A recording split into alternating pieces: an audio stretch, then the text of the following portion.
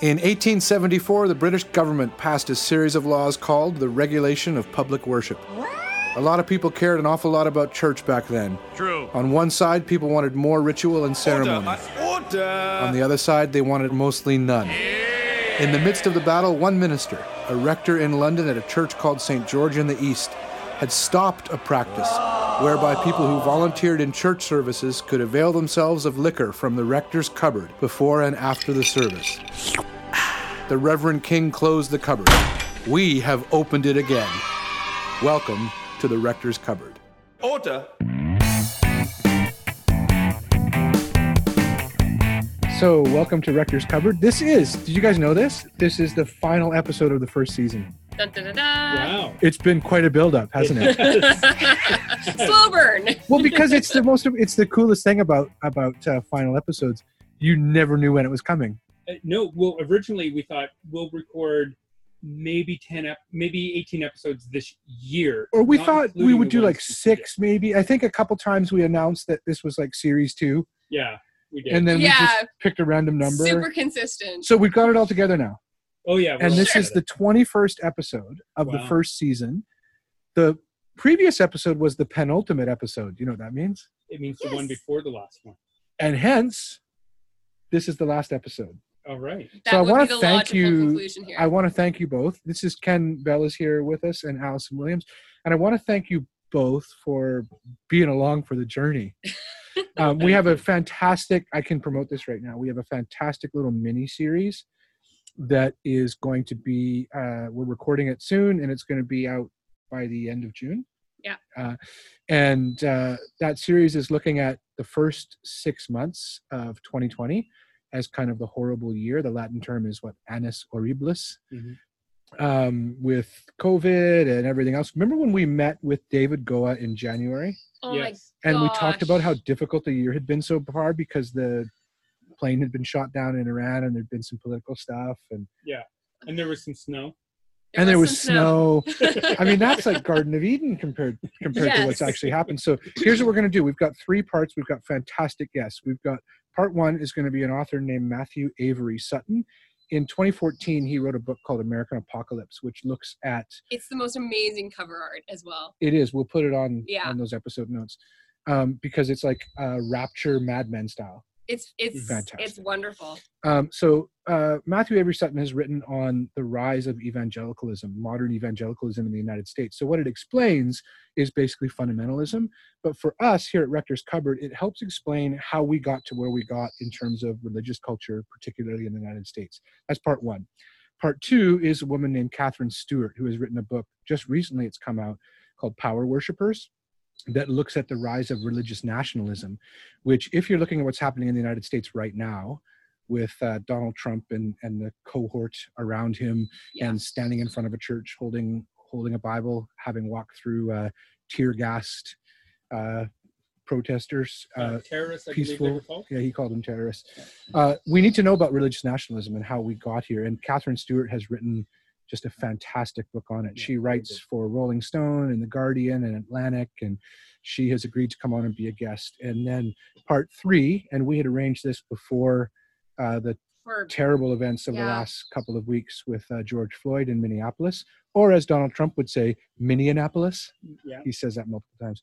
But they were not in Minneapolis. They were in Minneapolis, and it was George Floyd, of course, being murdered by police officer Derek Chauvin. That's the charge now.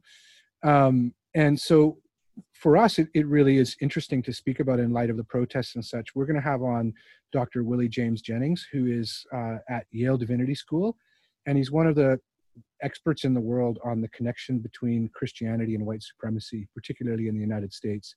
So he is writing from his African-American experience, but he just, it is fantastic what he has to say. Not always easy to hear.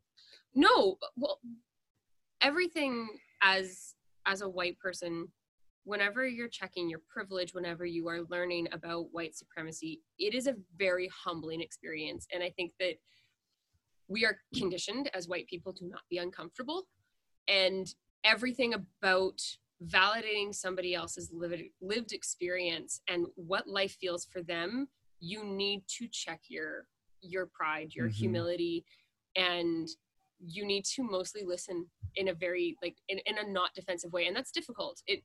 It's difficult. I think it's completely necessary and completely We called for. clearly have so far to go. I mean, we have this week examples of Drew Brees in the United States, the quarterback for the New Orleans Saints, basically making a comment about the flag and kind of insinuating, you know, some difficult things. You had in Canada Stockwell Day, previous reform leader, saying that there's no racism here. Well, so did the Premier of Ontario. Rex Murphy said the same Rex thing. Murphy. So all these older white men are saying that Canada is not racist, There was for the example. Laval police dragging a black man by his hair out of his car and then beating him just because he was asking a question, why do you want me to get out of the car? Yeah, so I think, you know, I'm really looking forward to speaking with Dr. Jennings, because he writes on this so well, and it's obviously timely. But here's kind of, as we close this season and before we release that little series, just what I wanted to ask you before we go into today's interview with Jason Biasi and Andrea Irwin about technology. So before that, I just wanted to ask you, you've been obviously following the news in the last days and weeks. There's something that's happened for me in the last few days, even though there's a lot of turmoil right now, and it's really, really, so many things are uncertain and there's a lot of upheaval. There is, I think, something hopeful in times like that as well, that there might actually be change that's been a long time coming. What do you think? I think that's entirely possible. I mean, I'm hopeful. I think that as humans, we definitely have the capacity to shove progress aside and go back to the status quo. That has happened before. I think that when you look at the size of the demonstrations and the size of these peaceful protests, when you look at the cities that may be largely white, who are still having massive protests, there is a level of engagement that is exterior to the African community, the African American community, that I'm fine to say that I might be naive about this, that I don't believe was there during the civil rights movement. And I think that gives hope that there are people who are wanting to talk about this and seeing the systemic injustice and racism and the mistreatment of people based on their race. And they're saying, this isn't okay. And I'm going to use what maybe social privilege I might be afforded because of the color of my skin to start making some noise. The Al Sharpton in the memorial yesterday in Minneapolis for George Floyd, there's going to be another one in Houston on the weekend or something, I guess. Al Sharpton was saying similar things. Now, he's obviously speaking from his African-American experience, but he spoke about marching in the civil rights movement, and that on one of the occasions he was doing that, and a white woman came up and yelled the N-word at him and stuff. And then he said he was marching, recently, a few days ago, and he felt a tug on his jacket, and he turned around, and a little 11-year-old white girl looked up at him and just said, "No justice, no peace." And he used that to say something is different now, that there might be change. I hope so. I really hope that it's true. My personality, though, just has this. You're a bit of a pessimist. You're a bit of a realist. Pessimist. I mean, I think everyone thought that after the Rodney King verdict. That's 30 years ago. Yeah. And what a shame. And then after Trayvon Martin. And then after, and the list can go on and on. Well, you do wonder what is going to actually be that straw. Because you go, it has to have been by now. And we thought, maybe we've arrived after the election of Barack Obama. Yeah. And then they put in someone who, completely at the very least, favors the concept of white supremacy. Clearly. But for me, it also translates into what differences it's going to make in Canada. Because in Canada, we live in a different dynamic. I would argue our larger racial sin is around the Aboriginal community. Oh my goodness. There is definitely racism towards the Black community in Canada. I think that's clear. But our larger issue, I think, in Canada, because the roots in Canada go back to if slavery is kind of the original American sin, our treatment of indigenous people is ours. Well, the Americans did that one. The Americans had that one too, but we've got, and they did there too. But we still haven't dealt with the legacy of Well, we've had residential the- schools and No. such. And we've had the rise of people talking about the racism towards Asian people. We have had a history during the Japanese internment camps, the turning So- away of. So let me end on this before we go to the interview. A bit of a cultural, theological concept, and that is scarcity or abundance. The people who fear a loss of what has been, so a society that has certainly privileged white people and whatever else, do you think that some of this has to do with people thinking if other people's standard of living increases, that must mean that mine decreases? Well, I think that there certainly is the potential that people have the misconception that in order to give people equal rights, my rights are infringed upon. And my perspective on that is that no, you didn't realize, hopefully, that you were taking more than your fair share. Right. Yeah, I think I was thinking about this earlier today. If, and say, for example, in a university, if there's only 100 spots and those 100 spots have always been issued to white people, then if all of a sudden you start allowing other people to have access to that, it's going to mean that now maybe only 60 white people get in. So it's going to feel like a loss. Of course, the alternative is to open that up to being accessible to 200 people, which could mean the same. This is the, and you also get people of color into. So if there is truly scarcity, people are going to push back against it because they're going to feel like they're lost. The alternative is to say, no, actually, we can create abundance. Right. So that there's not just 100 spots, there's 200. You were going to say, and then I'll close it off and have the interview. You weren't? Okay. No. So I think there's the theological concept or the hopeful concept for us, because it has to do with, we've talked in this first season about, salvation or judgment, hell or whatever. And this concept that infects, I think, all of troubled theology, that somebody has to pay for something to be better for me. And the truth is that, as we've seen in history, if things get better for the other person, they get better for me. Yeah. And if we struggle with that, we have to find the ways to make that true. And so I'm really hopeful as we close. It doesn't mean we're blind to what is going on. We really, really look forward to this series. We hope that you who are listening can kind of share this around with friends and others. And we look forward to recording that. And I'm looking forward to this upcoming episode too. Talk about church, technology. We're going to do that right now, as if it's already happened. That's how. So thank you, guys. We will talk soon. So we want to welcome Andrea Irwin and Jason Biasi. Jason is a professor at the Vancouver School of Theology. And Andrea is, ready for this, an online minister at a Highlands United Church in North Vancouver in BC. Welcome to you both. Thanks. Thank you. Andrea, online minister. Now you were an online minister before COVID. I was, yes. A very interesting shift. I went from pastoring a group of about 20 solely online congregants to all of a sudden having everyone who always said online ministry didn't have to be a thing being who I was pastoring to. So it was a big jump. It's pretty amazing. I would think that some people, would think online minister, that doesn't, and now just this quick with everything happening, that makes great sense. So before we get into the questions proper and before we do our tasting for our Rector's Cupboard episode, this brings us, what we're going to talk about today is technology and humanity and faith. And obviously, given even just a little preamble here, we can't do this without speaking of our current context about technology and COVID. So maybe let us know, how have you seen some changes? I mean, everybody has obviously had to adapt in great ways. What are some of those practical changes? And how do you think people have been impacted by how we've been required to meet now? Yeah, certainly. For my end of things, it's been really interesting. I come from a denomination where in British Columbia, pre-COVID, we really had 5 or 6 churches that were focusing on online ministry. So some churches had a YouTube page or had some social media up, but live streaming a whole service just wasn't what the majority of our denomination was doing.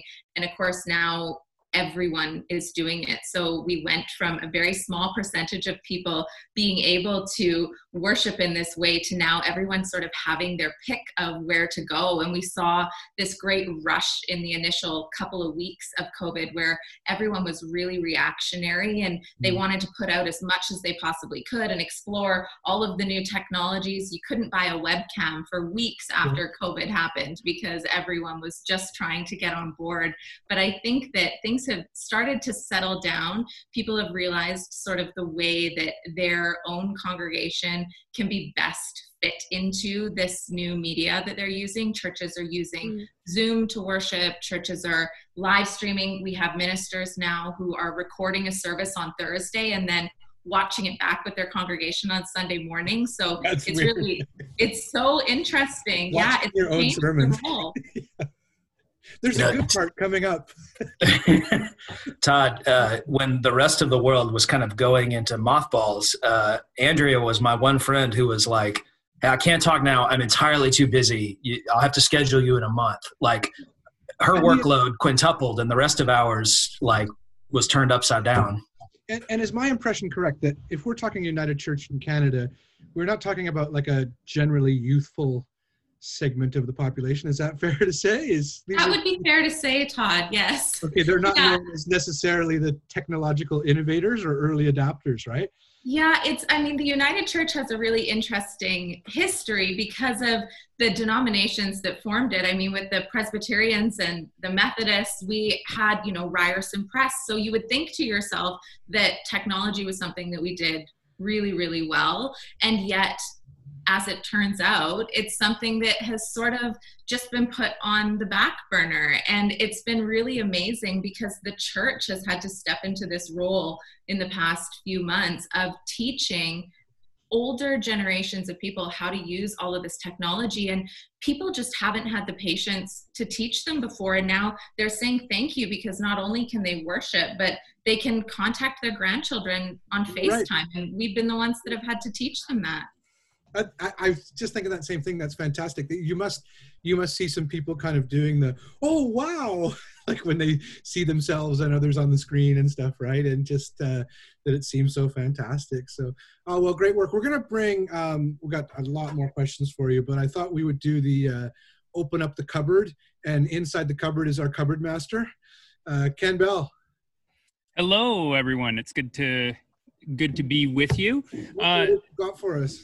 What I've got for you is a beer from Bridge Brewery. Bridge Brewery originally opened in 2012 in North Van. They were, I think, North Van's first microbrew. When they first opened up, they were in a really tiny space. Like the joke is you had to go outside to change your order because it was so tiny. And then they moved into a larger place. And now they also have a second location. They don't brew there, but they serve there and stuff. So what we're going to try, they're mostly known for their IPAs, so they really like their hops. But what we're going to try is a bourbon blood orange wheat ale. And the bourbon blood orange has lots of different malts in it. It has 5 different malts. It has 3 different hops. It also has blood orange, and it has bourbon. And it's good. In it. It's delicious. You can open it up. Some of you already have. That's a great sound, right? Oh. And it's a little bit cloudy. Oops, I poured really poorly. It's a little bit cloudy and a little bit of an orange tinge to it, but give that a taste. It's really lovely. It's a fantastic summer beer because it's not like super, super light, but it's certainly drinks quite easy. I know this beer. I have some experience with this beer. This is not so much taste for me of bourbon blood orange from Bridge Brewery. And it is fantastic just from a can, like we're drinking it here today. But if you go down to like the tap house or something where they have the tap, it's so much better. It's even better. It is even better. Great beer. So order this when you're allowed to go back to a dining establishment or sit out. You can sit out on the patio now already, right? You can, both on the Lonsdale location and in their Charlotte location. And yeah, if you see it in the stores, we encourage listeners to pick it up and give Bridge Brewery. They also have low carb beer now. That's which I've tasted, and it's actually tastes like beer. It's pretty amazing. It tastes like a nice, cool. It tastes like a good beer. So if carb and low alcohol is an issue for you, their beer is certainly low carb, drinkable not as a low beer. alcohol. Low carb or low alcohol? Both. It's low carb and lower alcohol. It's barely High carb, beer. low alcohol. It's called barely beer. Thank you very much, Ken. All right, I'm gonna. Oh, you disappeared. So we'll continue our conversation here now that we have our drinks, which is even better. So,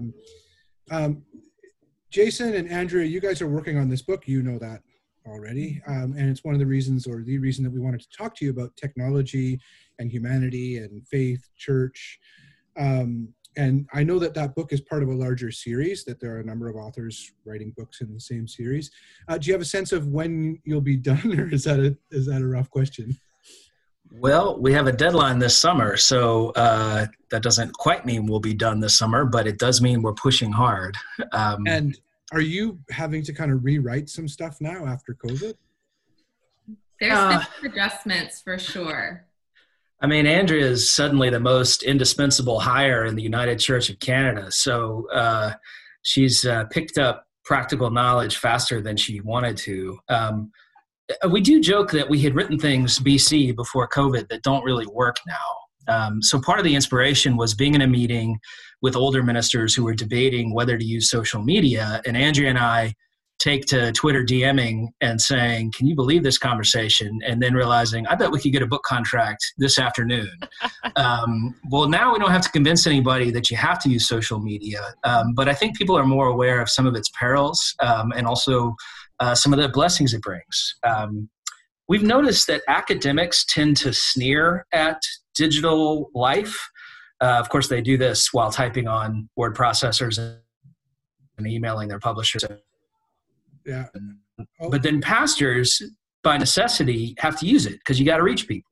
So you don't have time to sit back and read McLuhan and say, I'm not going to do it. I'm going to stay pure instead. So you've on the ground level, there's just a necessity basically, or it's yes. Cultural change has to be, you got to run with it. And I mean, for you, you're teaching at a theological seminary and you guys are all online now, right? Yeah, so you would think, being a seminary of several graying mainline denominations in Canada, that we would have been tech nervous or even tech averse. We've actually dived into it years ago, long before all of this. And the reason is that it doesn't really make sense to ask a would-be student to uproot, leave their home, sell their house, leave the church that raised them up and gave them a call to ministry, to move to the most expensive place in Canada and one of the most expensive in the world and start over. It makes more sense to have a person stay nestled in their community, deep in their call and their ministry, that and get better at it through being trained. So we believe at VST in doing education face-to-face, so we ask those students to turn up occasionally, but we notice once we know people in person, doing education at a distance can really work. So it's part of Andrea's and my argument that technology really works well as a supplement to face-to-face conversation and works poorly as a substitute for face-to-face conversation. Well put. So and I think that's one of the biggest adjustments that we've seen in this COVID period is the idea that technology actually is being used for the first time in a long time the way that it was created to be used. It's supplementing our relationships. It's sustaining relationships that couldn't be sustained otherwise. And that's actually a really biblical model for the relationships that we have with one another. But we've kind of left it in the dust before all of this happened. And we're being reminded now what works, what this technology is good for, and where we really need one another. Well put. I think, well, I'm going to keep going back to this title, online minister. And it's true. You're going to be like leading seminars at big conferences and stuff, just because you're going to be able to say, I was an online minister before COVID, like this trailblazer, right? So just knowing from some of the content that is or will be in your book, to kind of take a few steps back from our current context. One of the things that I think you'll talk about in your book, from what I've seen, is that you point out that to some degree we are who we are by what we make.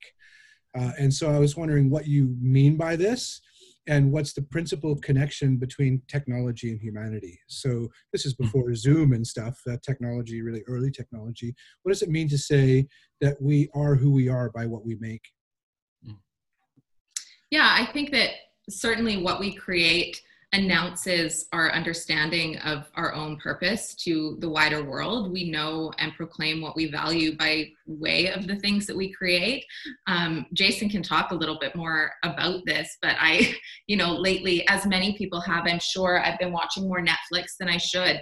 And I recently tuned into Jerry Seinfeld's newest stand-up special, and he's got this great bit about technology, and he makes this comment about the iPhone and why we call it the iPhone. He says, we call it the iPhone because it's half phone and half myself. That's what makes a complete individual.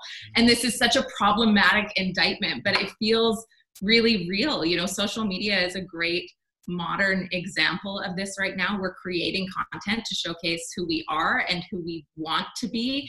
And, this is what we do uniquely as human beings, our tangible experience in the world around us, and what we make from either dirt or, algorithms is unique to us. I always am thinking about this awful colloquialism, pics or it didn't happen, right? We've created something that, if we aren't careful, seems to suggest that we actually don't exist outside of it. And that is a problem that only humanity could manifest, I think.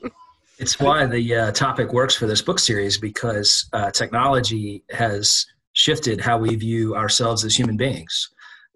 Just imagine how long it takes before you get anxious if you don't have your device on you, right? It's hard to imagine not that long ago, but if I'm sitting in church and I don't have a device out, I start getting antsy. Like, something about how we pay attention has shifted when that happens. I'm paid to be there. I'm one of the ministers. Like, I should be able to sit there for an hour and think about God. But as it stands, I feel like, hey, I'm going to check the time. Oh, look, I have a message. I must still matter, right? Something has shifted there. Yeah, this is the corollary concept to the question of, what we make, we are what we make, but the idea that the technology then remakes us, right? And I know that you guys are looking at that. Some examples of, in a contemporary sense, of the thing that we have made then turns around and impacts us so greatly. Allison, you were saying? Oh, I was just going to say, there's obviously disadvantages or negative implications that you get from use of technology, and I think those have been quite well talked about. You've already addressed a couple here: attention spans and kind of that sense of identity that again gets rooted in that. I was curious, and I mean, particularly in light of where we currently sit, what sort of benefits you have seen from technology, particularly in the church or within faith communities, that you go, okay, this actually has been very beneficial. We've been able to use this well, and it has helped people. Yeah. I think one of the big things that I've noticed is, first of all, an acknowledgement that going to church online is actually attending church. So that was always the argument pre-COVID BC. Yeah. Was that, oh, why don't you come to church? Well, actually, I do. I live in an area where geographically I'm unable to attend a church that I feel safe going to, or, my health is such that I can't go into the doors of the building on a Sunday morning, but actually I am worshiping. And so that has just been blown out of the water, which is wonderful. It's become a redundant argument that I don't have to listen to anymore. But one of the things that I've seen just flourish is small group ministries. So some churches do this really well, others not so much. But what we've noticed in this time is that we can intentionally connect groups of people that otherwise would never sit in a room together, because we sit in one pew with one group of people every Sunday, or we were set up with one small group ministry when we first started attending church, and we haven't branched out. And I had a really powerful encounter with one of our congregants the other day, who was telling me that because we're now having coffee hour on Zoom, she is seeing the faces of people that she's only ever seen the backs of heads of before. And she said to me, she's like, I am used to being able to tell whether or not someone has had a haircut, but now I can tell if they've been crying. And I was like, Oh, wow. we are totally Wow. doing something right. And why wasn't that the experience in our buildings on a Sunday morning?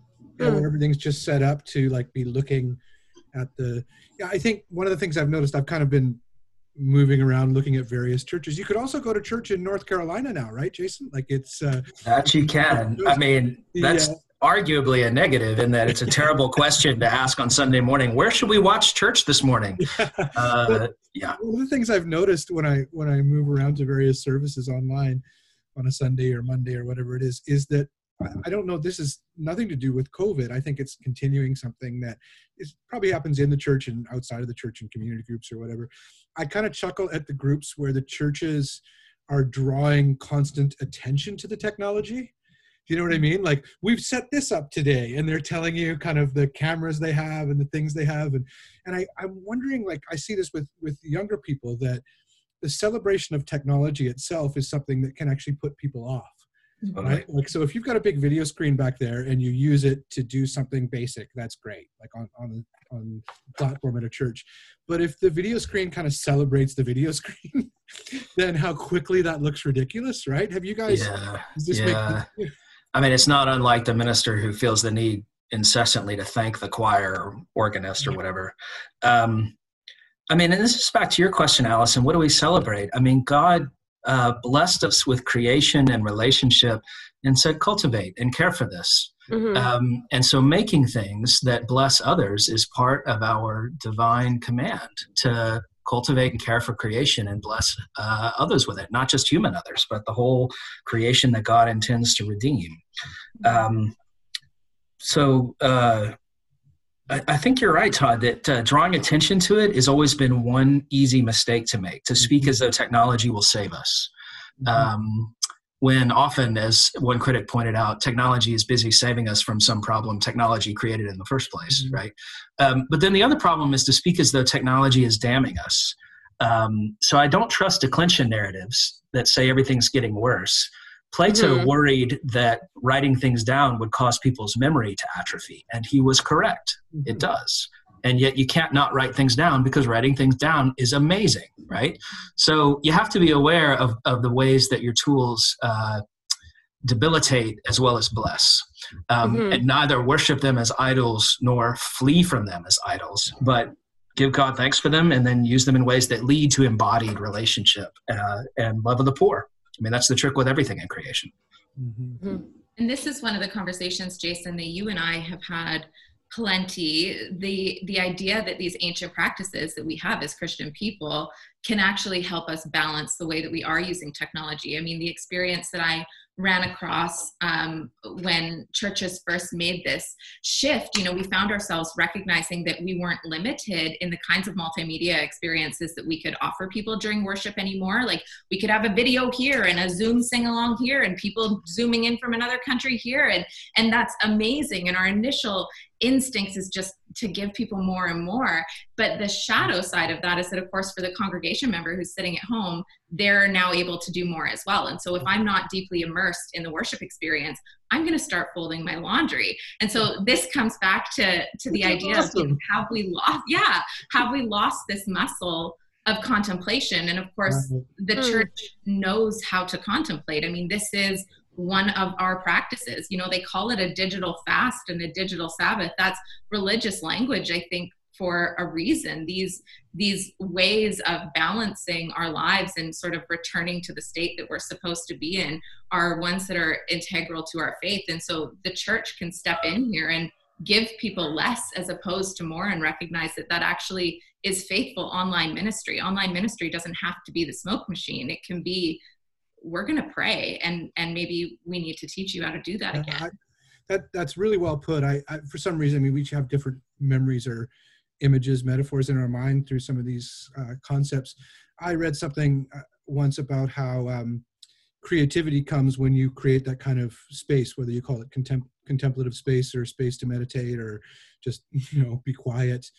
And I thought about, when I was a kid sitting at a bus stop. So when I was a teenager or something, this pre-cell phone, there was a time. And if you sat at a bus stop, what you were doing was sitting at a bus stop. Right. Well, there were times you just had to be bored. It's barbaric. Now, There wasn't another option for things. now you'd look like an idiot sitting there, like not looking at your phone, like just sitting there, right? And yet, this stuff I was reading was saying, actually, that's where some of the creativity comes. People get ideas. Mhm.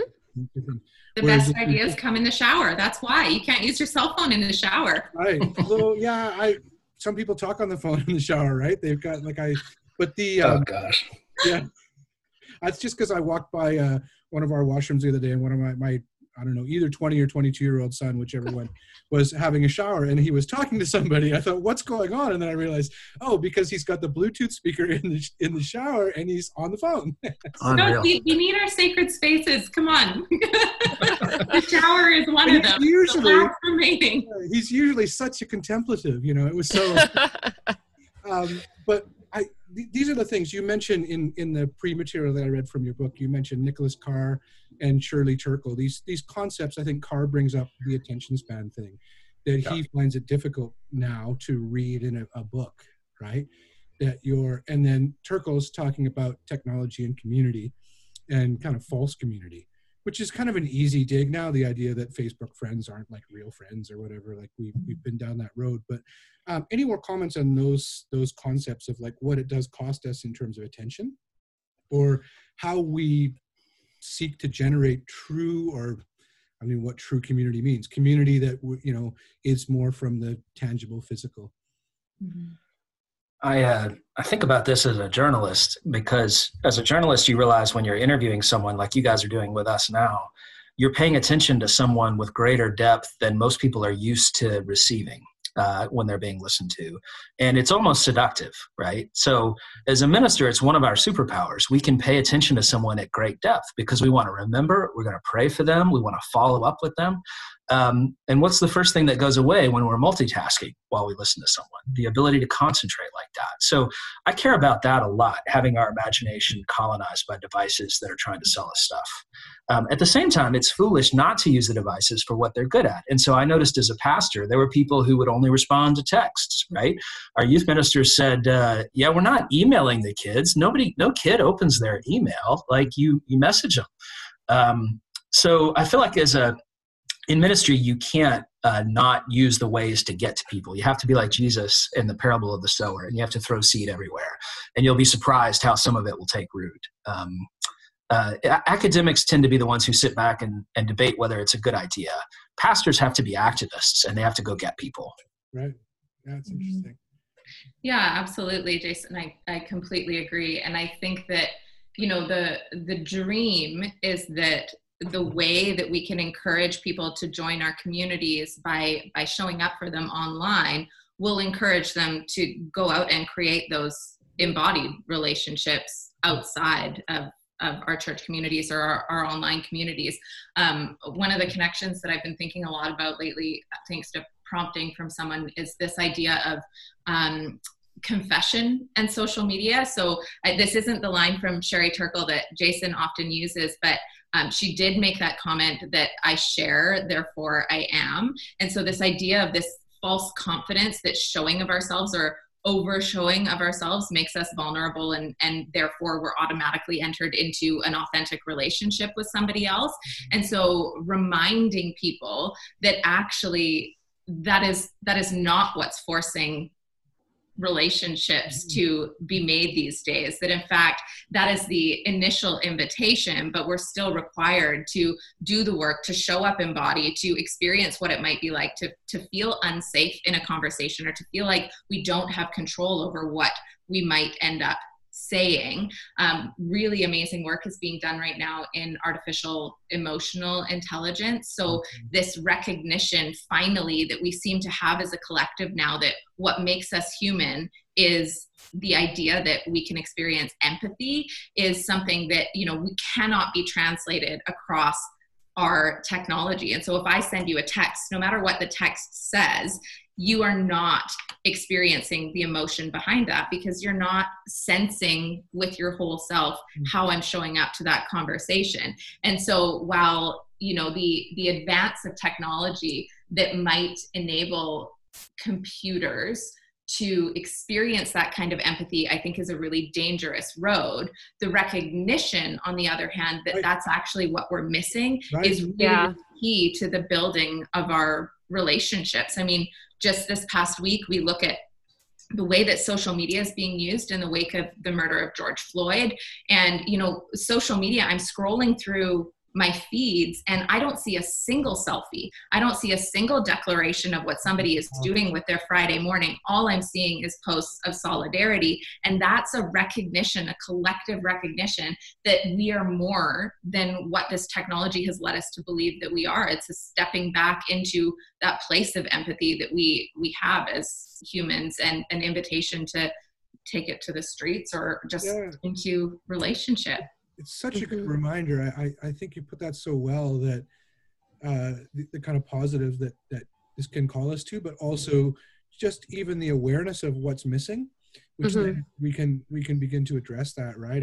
And then we speak about attention, and I know, Jason, we've mentioned this writer before in this same kind of conversation, but one of the quotes that's always in my mind about attention is this Simone Weil quote, where she says, attention taken to its highest degree is the same thing as prayer.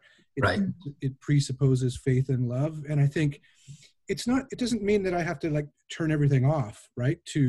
But it means that I can kind of hold a quote like that and think, I need to learn and to grow in what it means to pay attention to something.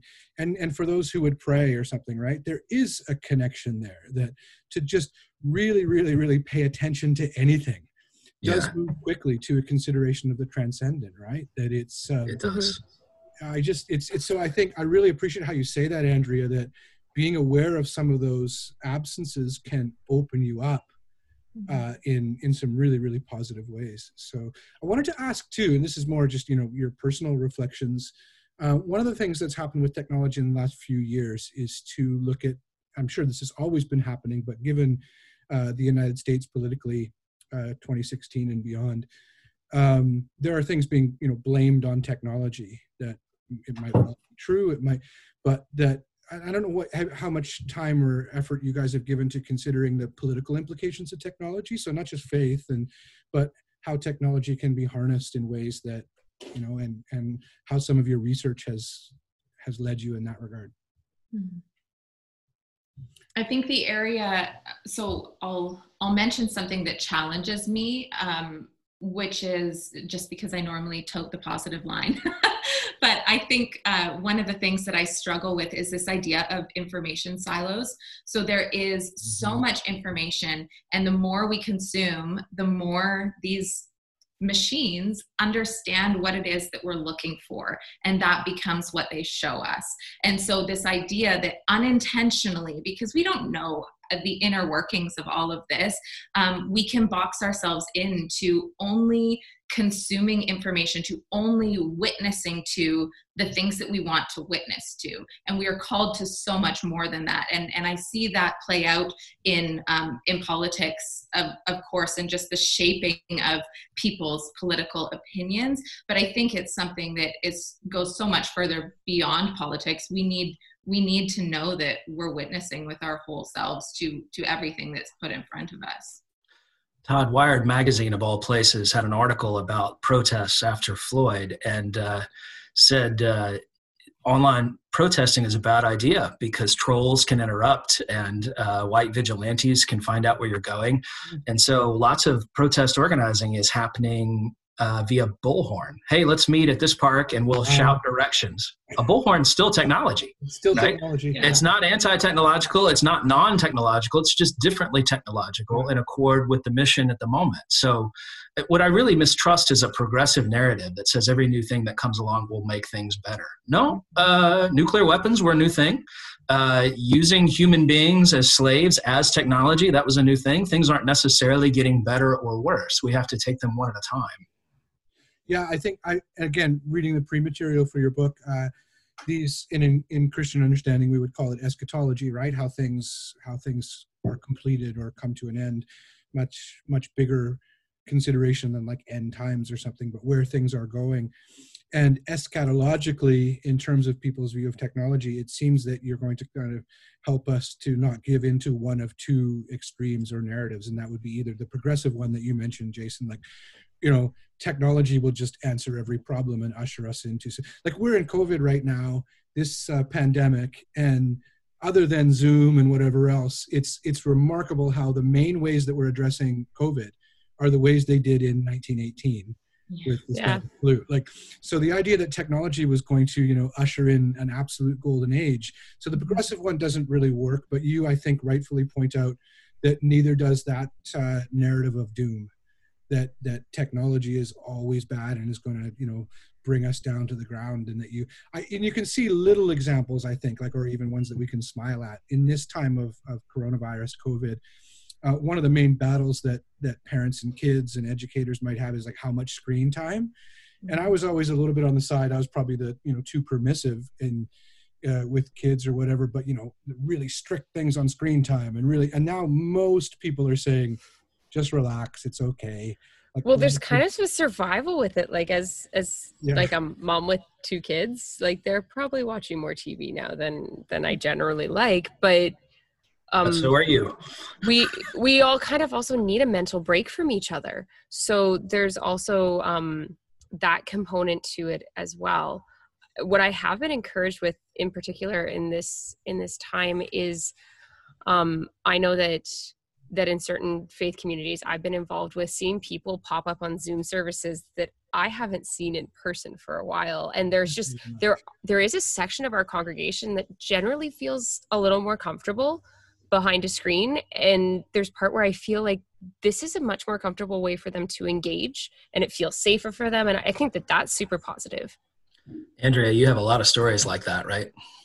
Yeah, I'm so glad that you brought that up, Allison. There's a lot of people who are using this time. First of all, I think that the time is such a beautiful invitation into a story of overcoming, right? And so we have something so profound to offer people right now when they wouldn't necessarily be open to that conversation otherwise, especially people who have had encounters with trauma in the church, who have had abusive situations or reasons that they've ended up leaving the church.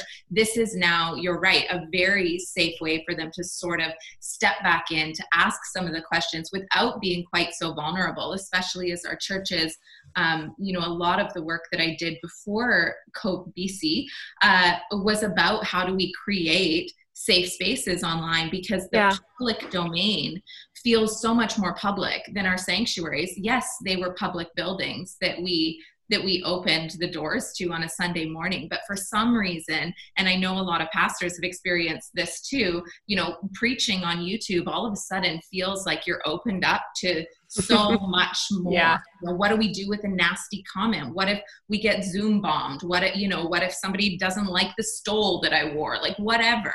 People are so much more alive to the wider world. And so I think that it is a safe way to step back in.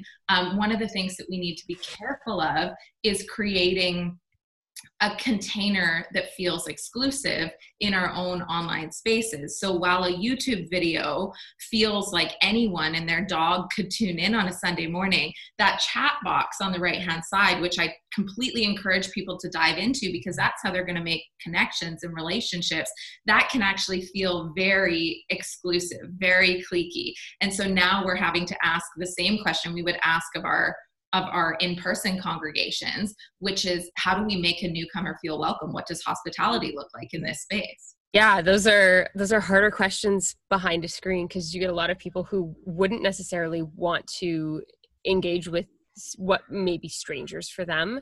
Mm-hmm. And it's hard. I've been reading about screen fatigue and how in some ways, like, Zoom conferencing with people is so much more exhausting than physical interactions, because you can't gauge and you can't connect with people. You're not picking up on a lot of their physical cues, and you have like the box where it's like you in the box and you're seeing yourself talk and you're just drawn to that. And so I think that there's part where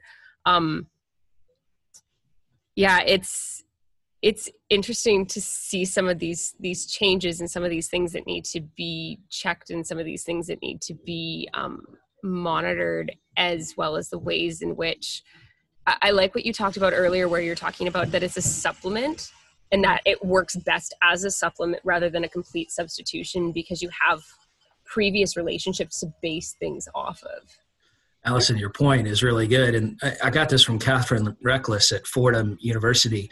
I was accustomed to speaking of technology as a disembodied way of being together. And she finally said, no, it's not. It's differently embodied. You still have your body. You're still sitting there at a screen. Yeah. Andrea's amening me here. She thinks I'm making progress. It's slow, but she's being patient with me. But Zoom fatigue is an example of that. We're embodied creatures. And so Zoom works on our bodies in some ways that are great and some that are difficult. The other thing, it's tempting for theologians to speak of being against digital technology because we're an embodied sacramental faith. And I say it's tempting because I think it's wrong in this way. And I got this from Graham Ward at Oxford. The church has always been a virtual body. Mm-hmm. A lot of the New Testament is letters written between people who will never meet one another in different parts of the world. And they're written as though they're supposed to obey one another and submit to one another and honor one another and love one another, give money to one another. Mm-hmm. So the church has always been a body across space and time, united by technology. Letter writing is technology. The letters went on boats and went over roads. And the church wasn't like, I don't know, should we not use these roads? They were built by the Romans, right? So in some cases in Scripture, like for John on Patmos, who has no community, God arranges a whole show, the apocalypse, right? He gets the book of Revelation individually. Most of us don't get that. Most of us write letters to one another. And we call a lot of those letters Scripture. So I get this from John Dyer at Dallas Seminary, who points to 2 John verse 12. When was the last time you heard a sermon on 2 John? And the writer says, I wish we were together, but we're not. So I wrote you this letter. Yeah. And we call that Scripture, right? Like that's second best, but it's not wicked or bad. Mm-hmm. It's, I want to, as we close, I can hear, speaking of technology, we're in 3 different places because Cupboard Master Ken and Allison and myself are all at my house spread apart in different rooms and outside. But as we speak, the kitchen is being deconstructed by no choice of our own insurance claim. And I can hear now that they've brought out the power tools. And so we could be interrupted soon. So we'll bring it to a close soon. But I want to ask you one last question. And that is what hope you have that even this time, I can sense in you guys kind of I know it brings you more work that COVID has hit because you got to do some rewriting and stuff, but it also makes what you're talking about something that we're going to need to hear a lot more. What gives you hope about this conversation about technology and faith, or just technology and humanity? Do you think that conversation can mature in some of the ways that we've spoken about now? Do you think people will grow in how we talk about this? Lead us out. Absolutely. One of the things that completely shifted the way that I thought about technology a few years ago, and I'll speak specifically of the internet here, is that the internet itself is actually not necessarily a tool. I consider it to be a place. This is a place that people consider to be their third place. They meet people, fall in love, can maintain relationships, find groups of individuals that otherwise would never have gotten together. This is a place that they retreat to, waste time in, get bored in, spend their time when they're excited. This is absolutely a place. And I don't think that it's something that needs to be harnessed. I think that it's something that we can absolutely harvest from. We know what to do with a new land, right? We have tools for this. We have instructions for this. This is absolutely what we are sent out for. And so my encouragement is that I hope, I pray that people are starting to recognize that we're not in this place to build an audience, to build a personal following. We're here to build relationships and to point to the one whom we are following, not the other way around. Well put. I mean, y'all know this is one of my things. We need monks and nuns. And the reason is money, sex, and power are really powerful. And so we need some people saying no to them so that the rest of us can say yes in a way that's life-giving rather than life-destroying. And I think we need digital monks who say no. And even as I say that, I notice some of the best websites I see are built by monasteries. And it's because they want to do stuff the rest of us want to do online. They want to introduce their gifts to the rest of the world. And so I'm like, yeah, we need monks and nuns. Well, actual monks and nuns are on the web. So figure out a way to do that. You guys, thank you so much. I hear those power tools going now. So speaking of technology, well, I'm going to sign off. I'll let you guys keep talking and such. I need to go talk to the demolition crew. We look forward to the book. Thank you so much. Purchase Thanks, the book when it comes out, and we'll. I'm already pretty confident that we're going to recommend it to people, but we only know it's good, but I know it's going to be good. So thank you, Andrea. Thank you, Jason. Thank you. Thank you, Todd. Thanks, Allison. Thanks, Ken. Farewell to all.